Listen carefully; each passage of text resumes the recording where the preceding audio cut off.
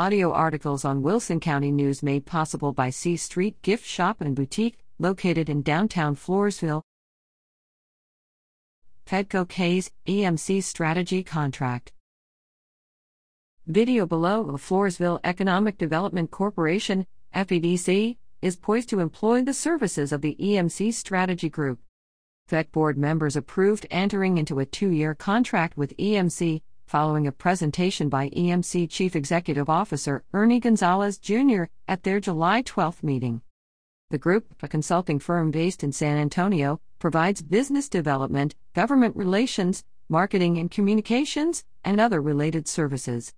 "We found our niche in working with small rural communities," Gonzalez said, adding that his sole source firm tailors its services for its clients. Among EMC's clients are the cities of Pleasanton, Freer, Falfurrias, and San Diego in Texas.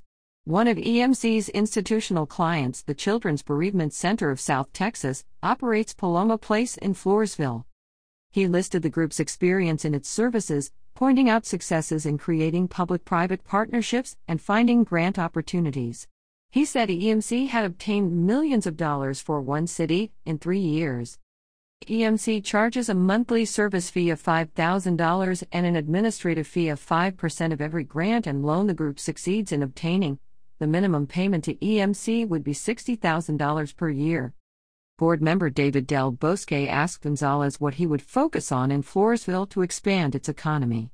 Gonzalez readily answered that he would focus on the Floresville Sports Complex.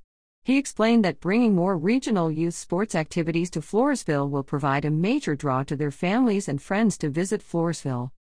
In an interesting aside, Gonzalez said that if a new Border Patrol station is located in Floresville, that would mean jobs. Board members' approval of a contract with EMC is contingent upon its approval by FEDC attorney Sylvia Rodriguez. In other action, board members tabled a request by Jim Katofsky for access to family property through the Rancho Grande Industrial Park, pending additional consideration. Approved a budget amendment to reallocate $44,800 from some fund categories to others. Tabled approval of a proposed $975,000 budget for fiscal year 2021-22, pending further review. Approved a $2 million bond for a project to improve property being purchased from the Floresville Electric Light and Power System, and approved a resolution for the $2 million bond amount. Grips at WCNOnline.com. Revised online to correct $1.97 million budget to $975,000 budget.